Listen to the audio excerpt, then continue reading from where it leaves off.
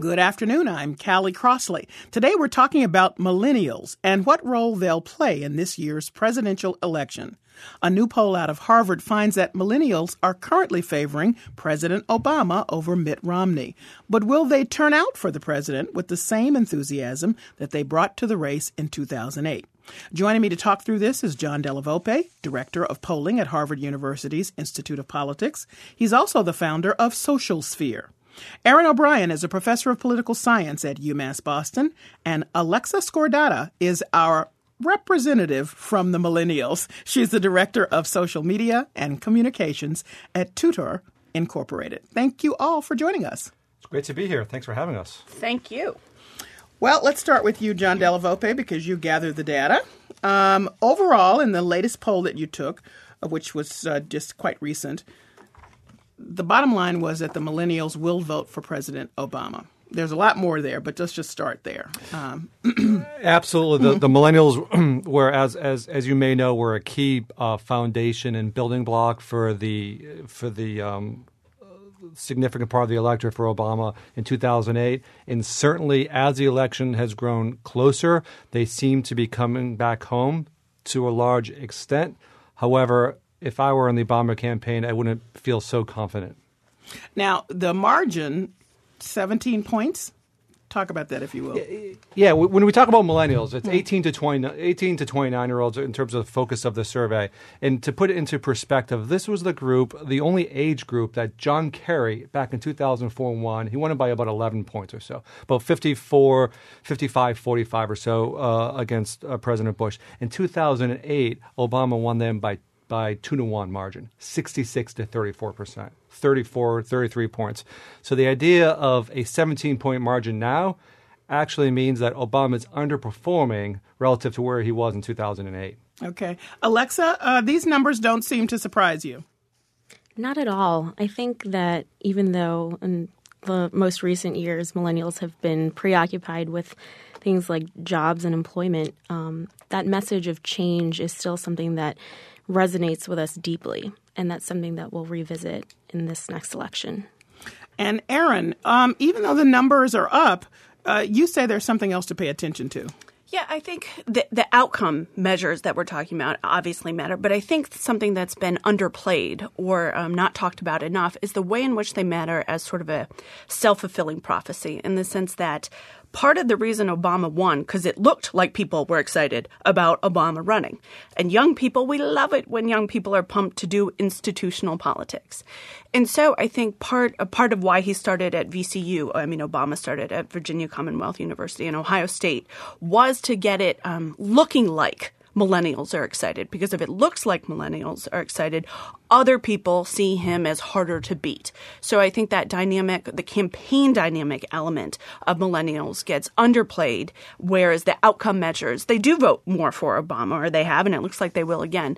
But the mobilization of them, I think, will be really central to this campaign. Alexa, speak to that, if you would, the dragging on the enthusiasm. I agree with Erin. I think that millennials feel like we want to be a part of something bigger than ourselves. We're the most digital generation, and so I think social media is also still going to be a role in sort of emphasizing political attitudes and support for President Obama. And I think that, to Erin's point, it's, as much a part of millennial attitudes as it is about, I guess, the notion that there's momentum here. All right. Now, John Della Volpe, I want to go back to the poll that you did before this last one, which really had different kinds of numbers. And tell me what the significance is in the change from that point to this point. So we take two polls every year at Harvard. The last poll was released in early December, taken right after Thanksgiving time, released in early December. And at that point, there was for the first time, some fairly startling results that we saw. At that time, more millennials actually predicted that Obama would lose rather than win. So no, he had a kind of a gap in terms of more people were supporting him, but they weren't very, very confident at that point. It was the beginning of the Republican campaign field, and it was the lowest moment for Obama since we've been polling during his administration in 2009. Since then, we've seen some significant improvements. We've seen that their impression of his job on the economy has improved. Overall approval rating across the board has improved, and also millennials have seen the degree or not that Romney and the Republicans have targeted millennials themselves. And I think the result has been that they haven't been too much of a priority, it seems like, so far from the Republican field. Alexa, here's the thing.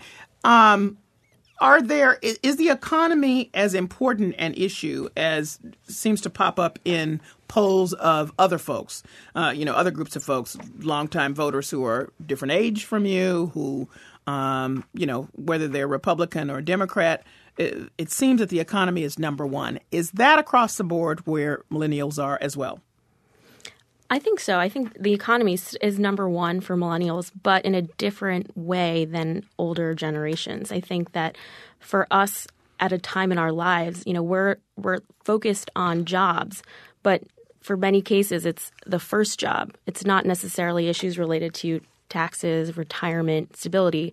In many ways, I would argue that we might be the first generation to not retire. And so I think that as a whole, we represent a mindset that, we're just trying to get started, right? I think when, we talk about the economy, at least amongst my peers, we feel like there's just a loss of leadership, right? We're just trying to figure things out. We have no basis of comparison, right? We're just starting out.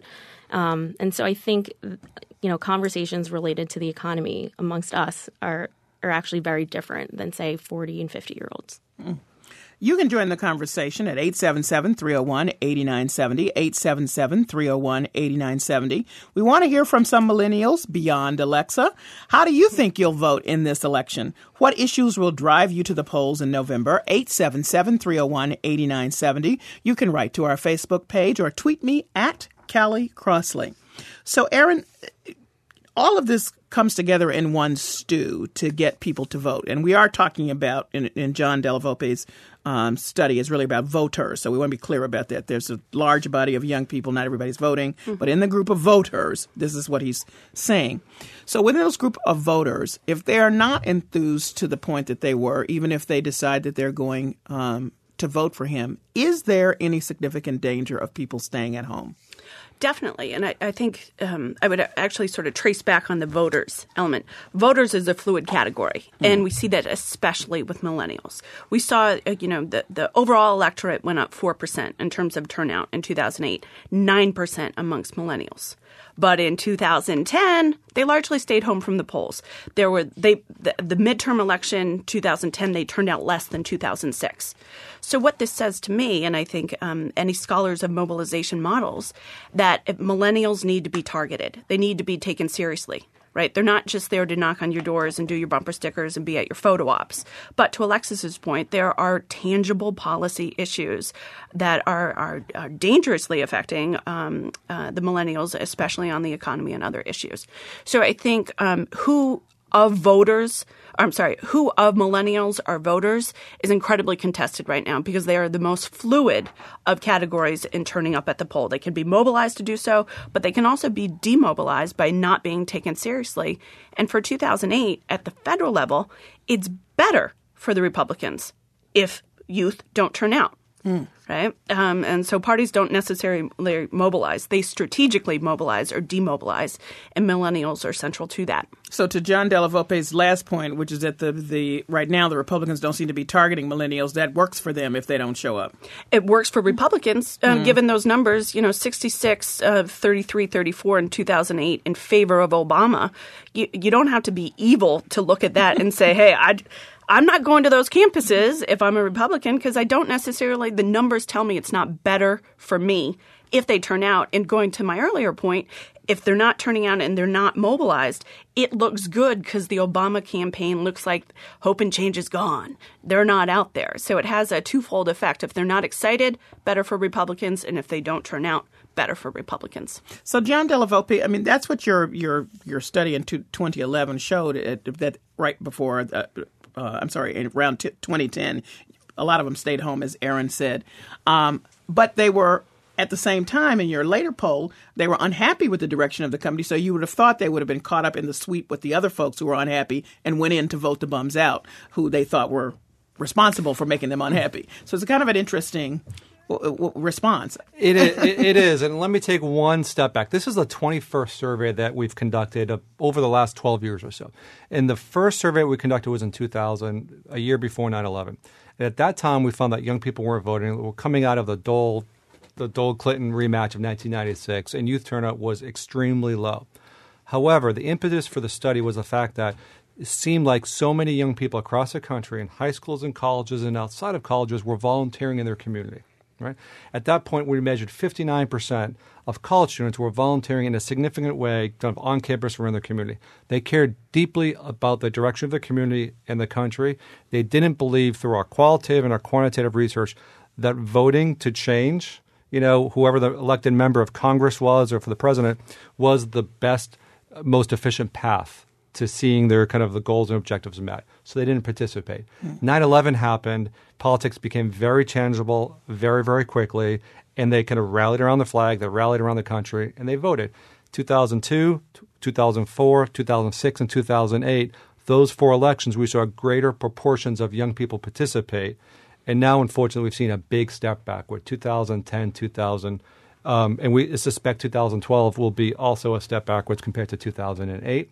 They have a fundamental kind of distrust of Washington, of the public institutions, unfortunately, at this point. In fact, more young people trust the United Nations than trust Congress, the federal government right now. And Wall Street. Wow. Well, that goes without saying, poll. doesn't it? That was from his poll. Yes. All right. Well, much more from the poll at Harvard's Institute of Politics poll and our discussion here about the upcoming election and the impact of the millennial vote. We're talking about the presidential election with a focus on how millennials will vote this time around. You can join the conversation at 877-301-8970, 877-301-8970. You can write to our Facebook page or send me a tweet at Callie Crossley. Millennials, we want to hear from you. What issues will drive you to the polls this November? And are you going to sit this race out? Are you still hoping someone else will get in the race? 877-301-8970, 877-301-8970. You're listening to WGBH, Boston Public Radio.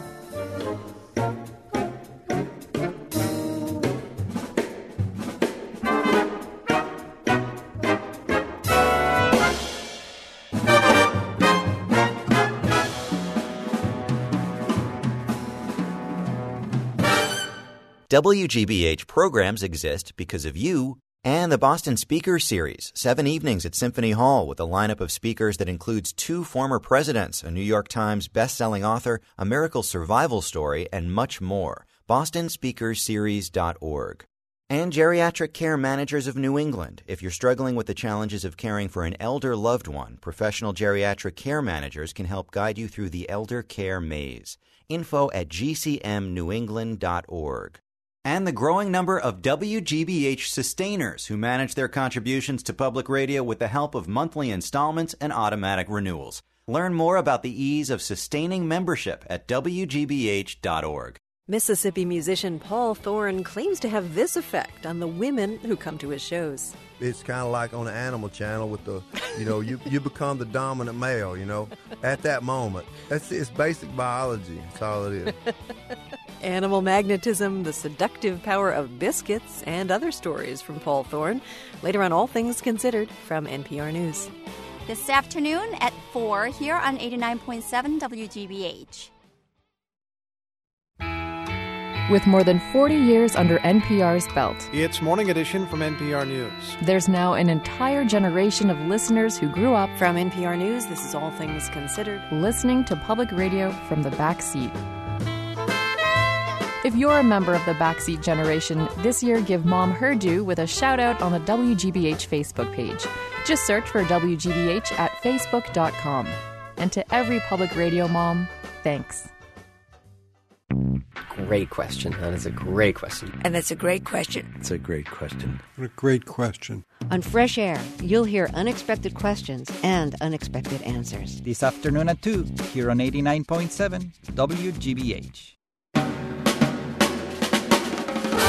Welcome back to the Callie Crossley Show. If you're just joining us, we're talking about millennials and what role they'll play in this year's election. I'm joined by John Della Volpe, the Director of Polling at Harvard University's Institute of Politics, Aaron O'Brien, a Professor of Political Science at UMass Boston, and Alexa Scordato, Director of Social Media and Communications at Tudor Incorporated. You can join us at 877-301-8970, 877-301-8970. Millennials, get in on the conversation at 877-301-8970. Let's take a couple of calls. Mia from Boston, go ahead, please. You're on the Callie Crossley Show, WGBH. Hi, my name is Mia. Just before the break, we had a question that was, is the economy still an important issue for millennials in addition to an older group of voters? And I just wanted to add to some of the answers that were given. I think the economy is most definitely a concern for us, but I also think that what we hope for and what we may expect from the economy it may be different from an older group of voters. You know, many people from my graduating class at school, I'm 23, I just graduated 1 year ago, entered into the nonprofit sector. So you're looking at a very different mindset for people entering the workforce.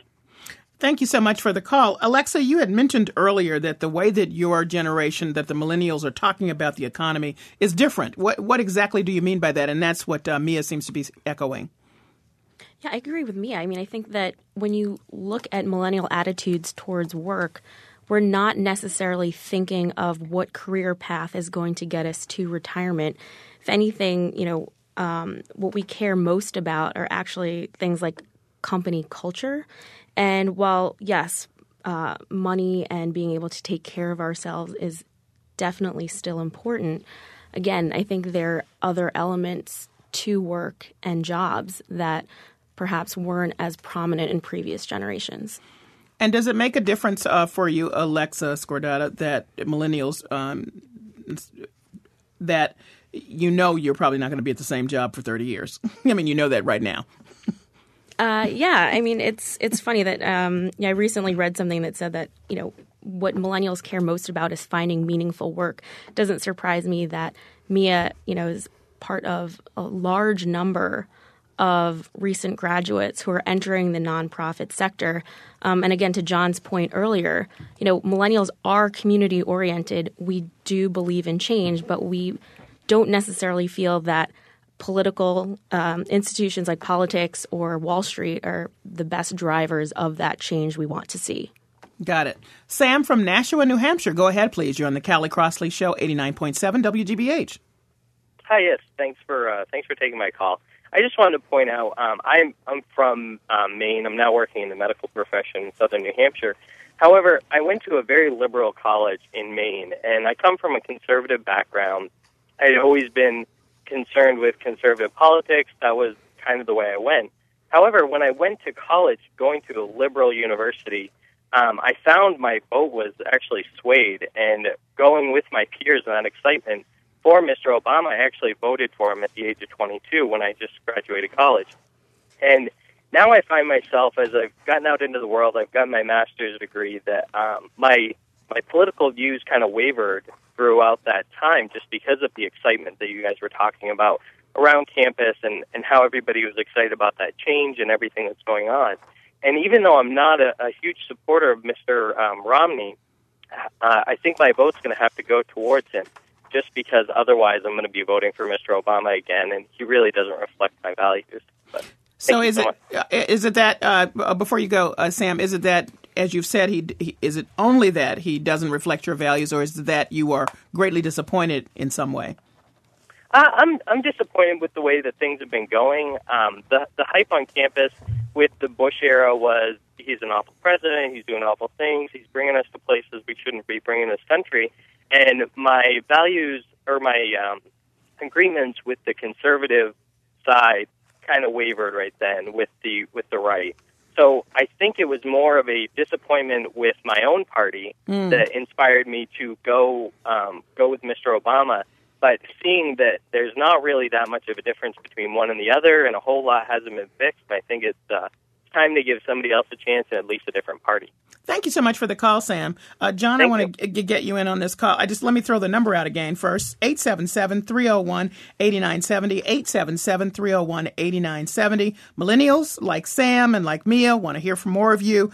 877-301-8970. Write to our Facebook page or send us a tweet at Callie Crossley. John Delavolpe, how do you respond to Sam and Mia's comments? I think Mia and Sam are both very representative of a lot of the millennials that we talk to through focus groups and through the survey. And especially I want to mention a couple of points connected with Sam, who lives, by the way, in a swing state, which is New Hampshire. Mm-hmm. And when you look at the millennial vote, by the way, there were more millennials who cast votes in 2012 than senior citizens. That's been true for the last couple of elections, just based on the sheer size of this generation. So let's underscore that. Okay. So, because what we have heard to date has been the seniors. They are the super voters. So that's a block you cannot dismiss. So if you're telling us in sheer numbers they have it, then somebody better pay attention to them, right? Absolutely. About almost 1 in 5 of all votes cast in the next presidential election will be cast by people under 30. And there'll be 1 million or maybe even a couple of million more votes cast by that group than by senior citizens. Now, of course, senior citizens vote at a higher proportion. They're more likely to vote, but there's just not as many of them as this the echo of the baby boom generation. When you break down the millennial vote by race, clearly Obama he's up by 79 points or so among African Americans and blacks. But among whites, who he bested McCain by about 10 points 4 years ago, he now trails by 3. Okay, and it's roughly a third of young whites voting for Obama, about a third are voting for Romney, and a third are undecided. In other words, walk down the street in millennial America and you'd see white people, and 7 out of 10 of them are not committed to Obama at this stage of the campaign. That's an interesting statistic.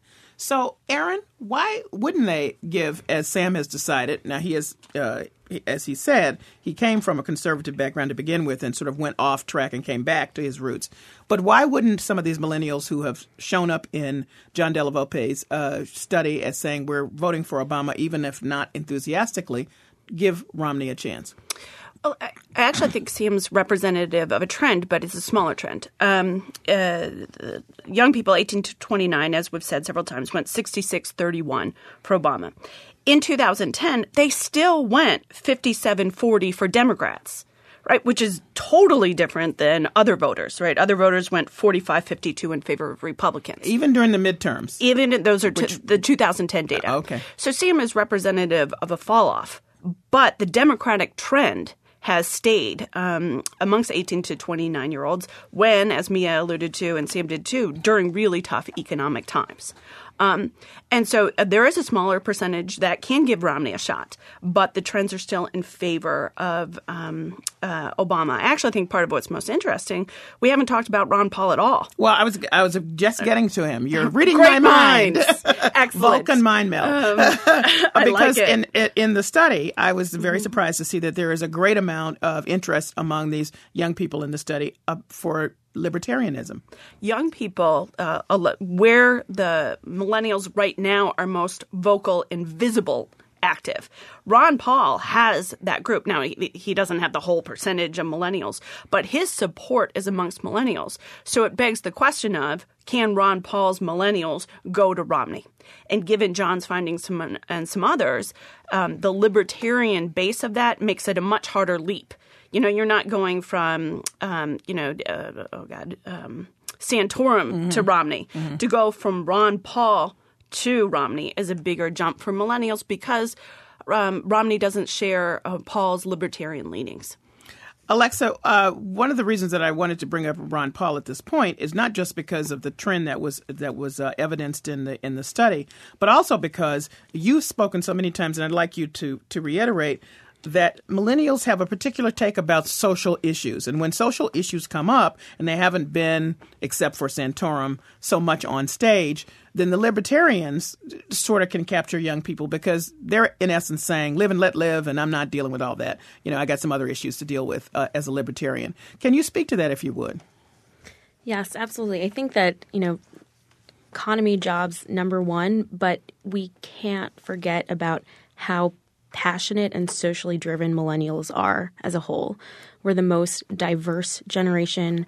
We're far less religious. We're seeing a major shift in cultural attitudes related to women and gay rights. And these are all factors that I think millennials care deeply about. I mean, if you went on Twitter last night, North Carolina was trending. Mm-hmm. My Facebook feed is full of political discourse right now, and it's all in reaction to a very weighty social issue. And so I don't think we can dismiss that factor.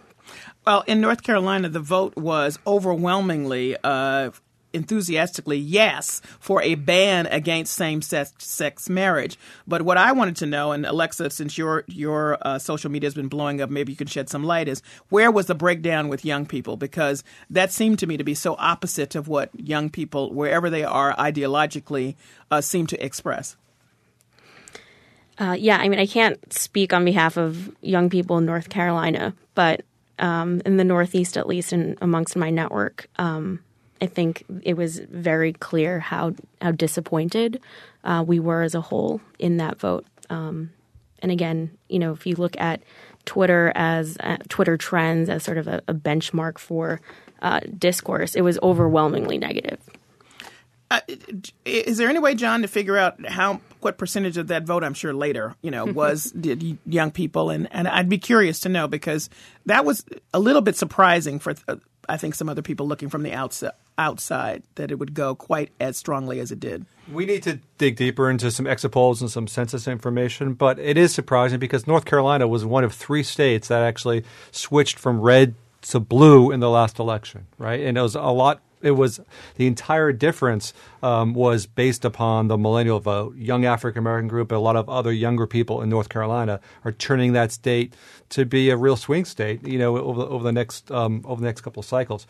But the other segment of this millennial vote that's worth noting is a segment that's about a quarter of the size of this vote that we call the new religious. Okay, this is a segment back when I started in politics we used to think of as kind of the Reagan Democrat or the Catholic voter, and this segment is actually more religious than the society as a whole, and they are more likely to be of Hispanic or African American origins, and you've got the kind of the deep religious background in both of those cultures. And in some cases, this would be the advice to Romney. In some cases, they look like conservative Republicans. 2/3 of them say they're concerned about the moral direction of our country. 40% of them say they believe that religious values should play a greater role in government. They more of them believe that in school choice than others. So they look like traditional conservative Republican voters. On the other side, they're extremely supportive of health insurance as a basic human right. They believe we should have more government spending to deal with issues with poverty, and they believe in eliminating barriers to free trade. Looks like Democrat. That's the real swing vote. That was split evenly. Kerry, Bush 8 years ago. Obama won them handily. That's the place where Romney really needs to kind of figure out if he can make some inroads if he wants to be competitive in the millennial vote.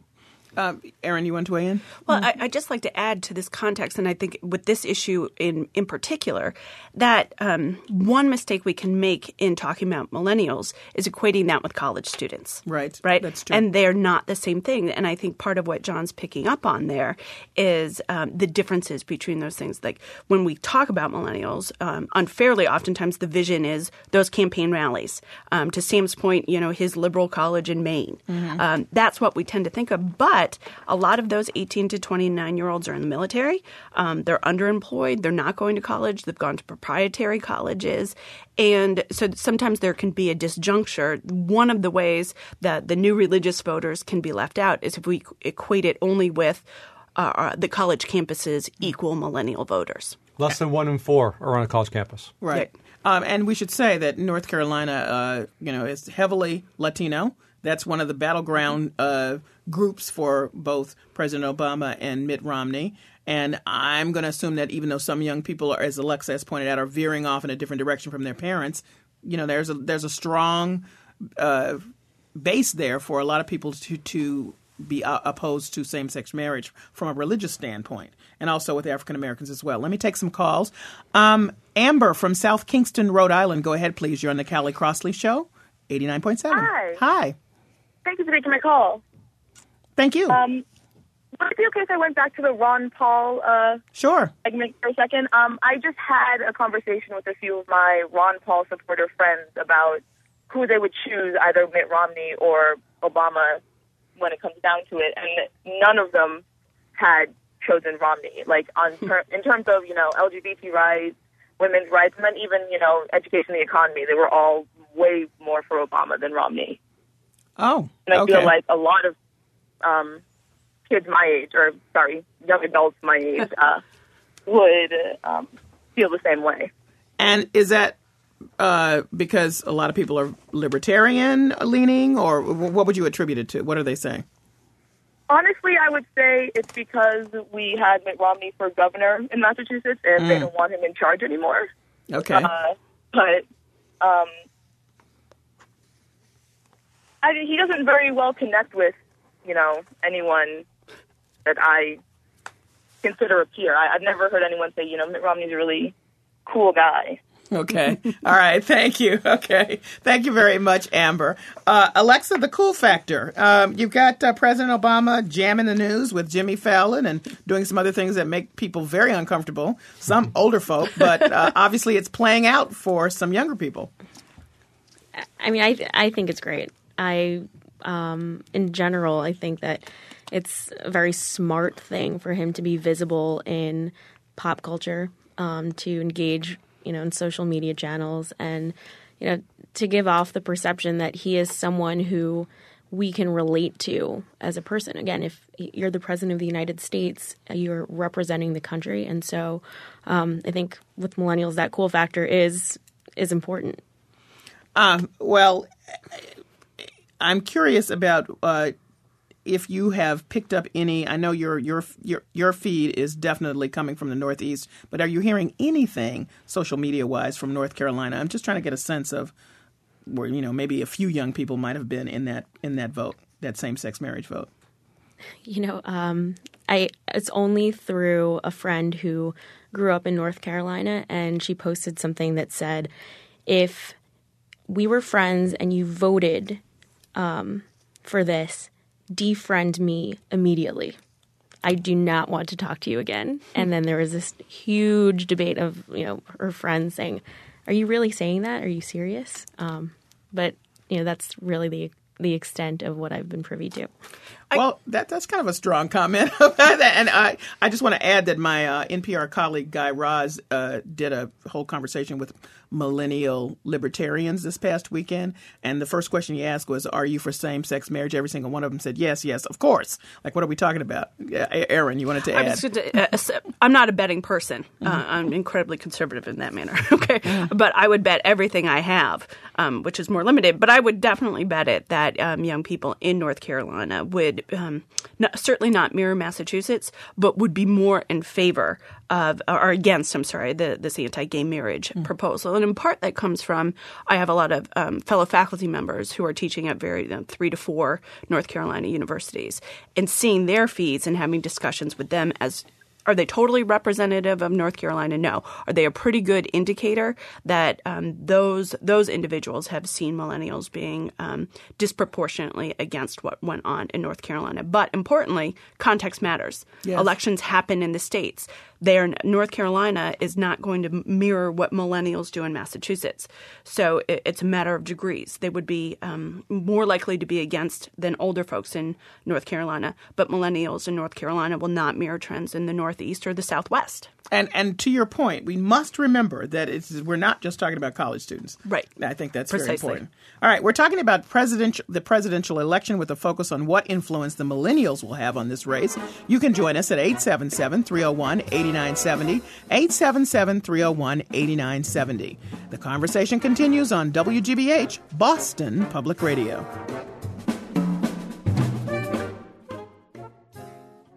This program is made possible thanks to you. And Russell's, a family gardening tradition for over 135 years, with annuals, perennials, herbs and shrubs, bird baths, statuary, pots, plus jewelry, gifts, and toys. Russell's Garden Center, Route 20, Wayland.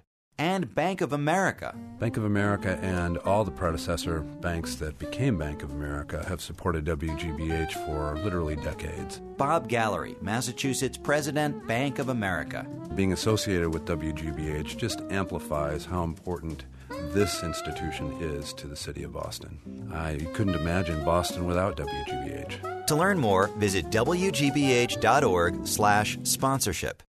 On the next Fresh Air, our postponed interview with Imam Faisal Abdul Rauf, the imam famous for trying to build an interfaith Islamic center near Ground Zero. His new book is called Moving the Mountain, Beyond Ground Zero to a New Vision of Islam in America. Also, Gretchen Reynolds talks about the latest scientific research into exercise and fitness. Join us. This afternoon at 2, here on 89.7 WGBH. It's time for the 47th annual WGBH auction. It's your chance to take advantage of some great deals on home furnishings, electronics, jewelry, fine dining, unforgettable getaways, and even a brand new Toyota Prius, donated by your New England Toyota dealers. And every winning bid supports the programs you depend on from WGBH radio and television. Bid high, bid often, and keep coming back for daily features. It's all online at auction.wgbh.org. New teaching tools are helping students take charge of their own learning. So a lot of this is learning at your own pace. Innovative programs for inner city students on Innovation Hub. Saturday morning at 7 here on 89.7 WGBH. Welcome back to the Callie Crossley Show. If you're just tuning in, we're talking about millennials and what role they'll play in this year's presidential race. I'm joined by John Dellavope, the director of polling at Harvard University's Institute of Politics, Aaron O'Brien, a professor of political science at UMass Boston, and Alexa Scordato, director of social media and communications at Tutor Incorporated. You can join us at 877-301-8970, 877-301-8970. Millennials, we want to hear from you. Give us a ring at 877-301-8970, 877-301-8970, or use the communication you usually use. Send us a message to Facebook or a tweet at Callie Crossley. So, John Dellavope, there's some other interesting data that came out of this most recent poll, and I'd love you to share some of that, if you would, that you think is something we should be paying a particular attention to. Sure. First, we'll just look at from a demographic point of view. We talk about the differences between whites, blacks, and Hispanics. The other piece of data that was really interesting, which provides some opportunity for the Romney campaign if they choose to engage, is the younger segment of millennials. Right. So those who really don't have that relationship that we're talking about with President Obama, the Obama campaign, and the administration. Among those millennials who are between 25 and 29 years old, he leads by 23 percentage points. Among those who are between 18 and 24, he leads by 12. Okay, so a real opportunity, if the Romney campaign chooses to engage, is to begin to think about building a relationship with us. Now, it's going to be difficult because when we get to some specific issues, the kind of the world's view are going to be different, but they're not necessarily kind of coming of age saying, I'm with Obama 100% of the time. So that's something to look at.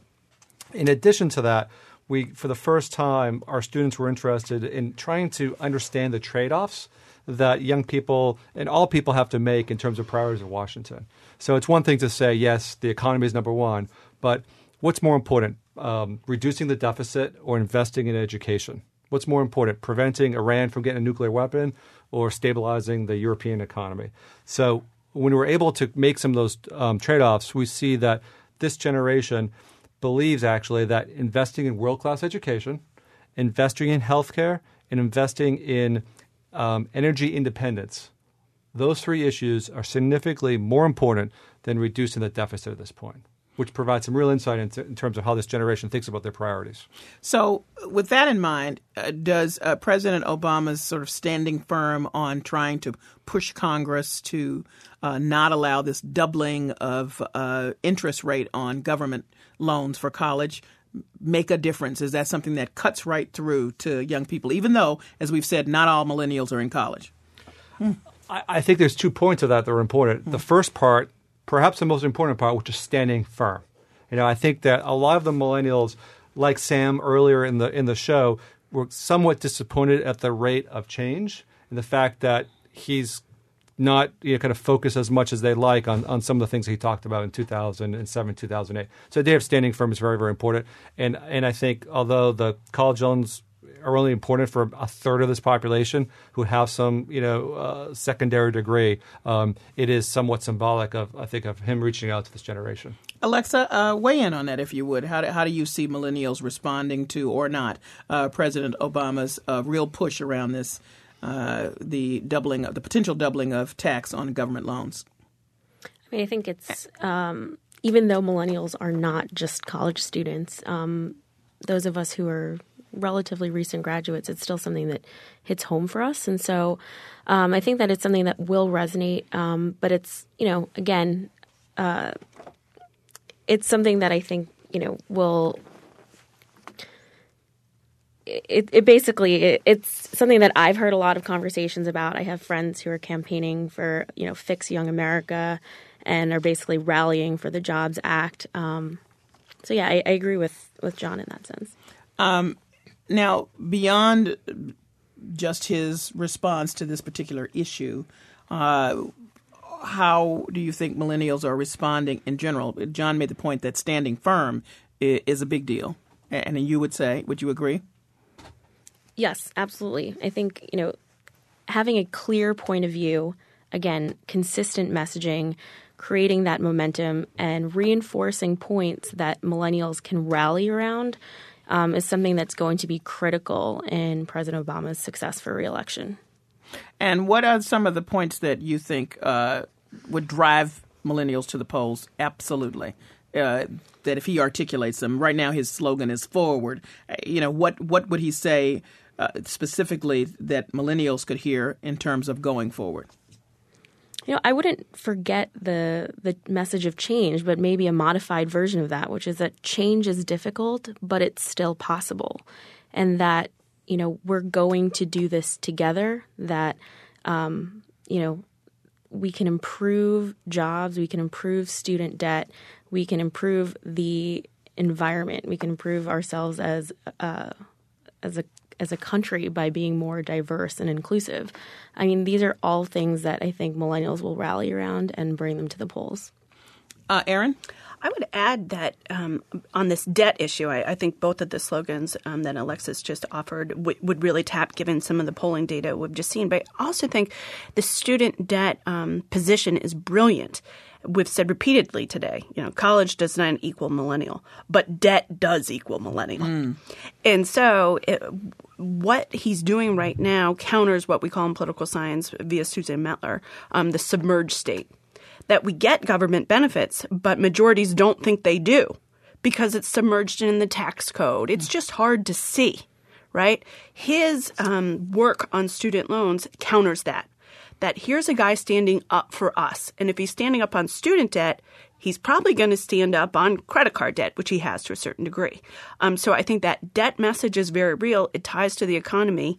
And the visibility of it is a message that matters because it counters this idea that government doesn't do anything for me. Government does a lot for a lot of people, but the way in which we do the policy design is oftentimes invisible. Tax code, credits, that's hard to be like, I got my, tax code credit. Yeah. It's a lot less fun to be like, I got my check. Yeah. Right? And so that's why I think that debt issue, to the degree that student debt permeates into debt in general, which millennials are deeply affected by, is a pretty smart move. And to all of your points about millennials not equaling college students, and he's been pretty visible about jobs for veterans. And we know that those folks, most of the folks fighting in these wars that we don't talk about a lot, are young people. They may not be college students, but they're young people. They're coming back. They can't get work, and they have a host of other, health and medical issues. He's been really out front. He signed a bill, got that bill pushed forward for that in saying that this is important. So from your perspective, John Della Volpe, is that another visibility point for him? I think it absolutely is, with a big part of the subgroup of America who represent the veterans. You're looking at North Carolina. You're looking at a lot of these swing states where you have another segment of the millennial population more likely to be independent to conservative, certainly, more likely to be white than not. But I've spent a lot of time speaking to young members of the military families, and especially those of color and Hispanics. And there is not a more patriotic segment of America than young Hispanics who come of age and want to kind of repay America a little bit back for the opportunities that they've had and are therefore kind of defending us overseas. So it's an important part of that strategy, and it's one of the few issues that Michelle Obama, also the First Lady, has focused on, as we know. You're listening to 89.7 WGBH and online at WGBH.org. I'm Callie Crossley. We're talking about millennials and what role they'll play in this year's presidential election. I'm joined by John Della Volpe, the director of polling at Harvard University's Institute of Politics, Aaron O'Brien, our professor of political science at UMass Boston, and Alexa Scordato, director of social media and communications at Tutor Incorporated. You can get in on the conversation at 877-301-8970, 877-301-8970. 8970. So something that's been sort of alluded to by all three of you in this conversation, we haven't talked about it explicitly, is the impact of President Obama's race or not with this group. Alexa has stated strongly that millennials are likely to not focus on this in the negative way that some older people may do it. But at the same time, there is, it seems to me, and we've discussed it other times on this show, an increase in the kind of horrific, nasty, racist kind of stuff that's out there now, and that's particularly directed at him in that way, not directed at him vis-a-vis his policy, but vis-a-vis who he is as a person of color. And I just wonder how that's going to play out. Aaron, you want to comment? We've said repeatedly that this is the most diverse group. 61 white, 17 Hispanic, 15 African American, 4 Asian, right? They do, though, follow some larger trends of the larger electorate. They're unique, but they're the same, right? That it's important when we point out their differences from other voters to not look at the within-group differences. There's still a 9% gender gap amongst millennials. There's a 9% socioeconomic bias or socioeconomic status gap, in part in some of the stuff John found. Obama needs to win white working class voters. A lot of white working class people are 18 to 29. So those white working class men that were for Hillary first and then sort of came to a lesser degree to Obama, they're also 18 to 29. And so some of the findings that group has gone away from Obama isn't all about race, but to say it's not about race is strikes me as empirically false. The other side of the race equation is how well he's doing with African Americans and blacks. Mm-hmm. For example, we've conducted half dozen polls in the last couple of years. This is Obama's approval rating among African Americans: 84, 83, 83, 83, 83, 82. They are twice as likely to think the country's headed in the right direction, and twice as likely, specifically as whites and Hispanics. So having that core constituency continue to stick with him and not only vote. Yet millennials not only are great voters, but they're also the heart and soul of a campaign in terms of volunteerism and all the other aspects, technology-wise, social media, all the other parts of a campaign that are important.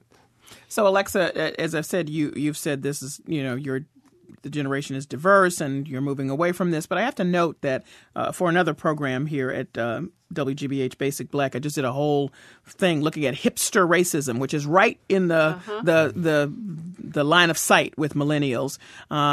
People so cool they think they can say a lot of stuff and make some comments and it just looks just like old-fashioned racism.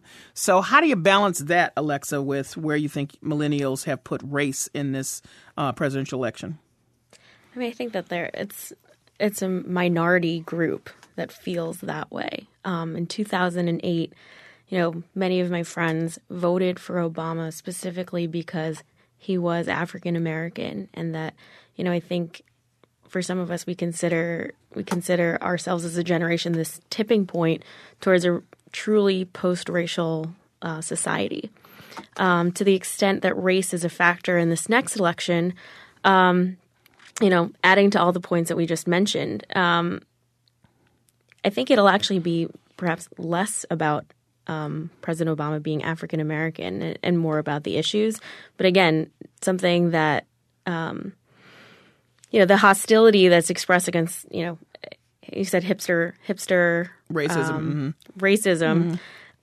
If anything, it actually might swing things in a more positive direction. Anytime you have negative dissenters, there's usually a lot of positive social discourse or opposition, basically trying to shoot that down. If you look at any type of YouTube thread or conversation in social media, it usually starts with, one person expressing a negative view. You can look at outlets like Huffington Post and other blogs. And then it usually sparks a fire, but, a support usually winds up triumphing, I think. Okay, so it's a factor, but it in the way you say it, it's not going to be huge. So, John Della Volpe, if one thing I've said about this election, with presumed nominee being Mitt Romney, voters will have a stark choice. Now, a couple of you have said that they kind of seem alike, Mitt Romney and Obama, but it seems to me in terms of policies, they're very clearly different. And when it comes to millennials observing the stark choices made, I know that you've said there's trade-offs that they have to consider, but it seems to me it's very clear. It's very clear at this point, by a 17-point margin, that millennials choose Obama. The question is, will enough of them turn out, and will he have the same or similar margin than he did in 2008? And will anybody stay home? And will they stay home? And the only last thing I'd like to say is young people also have a responsibility. Okay, the act of voting has gotten significantly easier over the last decade or so. It's easier to find information. It's easier to mobilize. It's easier to find absentee ballots. So they also have a responsibility rather than just sitting home and choosing to volunteer, which is terrific. But I think they have a responsibility to be good civic participants in society. And I think some millennials would argue that the clear differences thing gets overplayed. Simply from the fact if you've got a generation that's lower in trust in government, lower in confidence in institutions, Congress, the presidency, Wall Street, then to be told there are stark differences when change didn't happen becomes it can feel paternalistic, not on purpose, right? But we're talking about institutional politics with a generation that has been much more resistant to those institutions because they view them as largely failed or largely controlled by elite economic interests that they can't permeate. And so while I would argue there are real policy differences between the two, it's important to think how millennials are viewing the margins. All right. Well, that's the last word on that for this moment, but love to have you back to have another conversation about it as we get closer. Thank you all so much. We've been talking about millennials and their role in the presidential election. I've been speaking with John Della Volpe, Aaron O'Brien, and Alexa Scordato. John Della Volpe is the director of polling at Harvard University's Institute of Politics. He's also the founder of Social Sphere. Aaron O'Brien is a professor of political science at UMass Boston. Alexa Scordato is the director of social media and communications at Tutor Incorporated. Special thanks to the folks at Radio Foundation. We're a production of WGBH.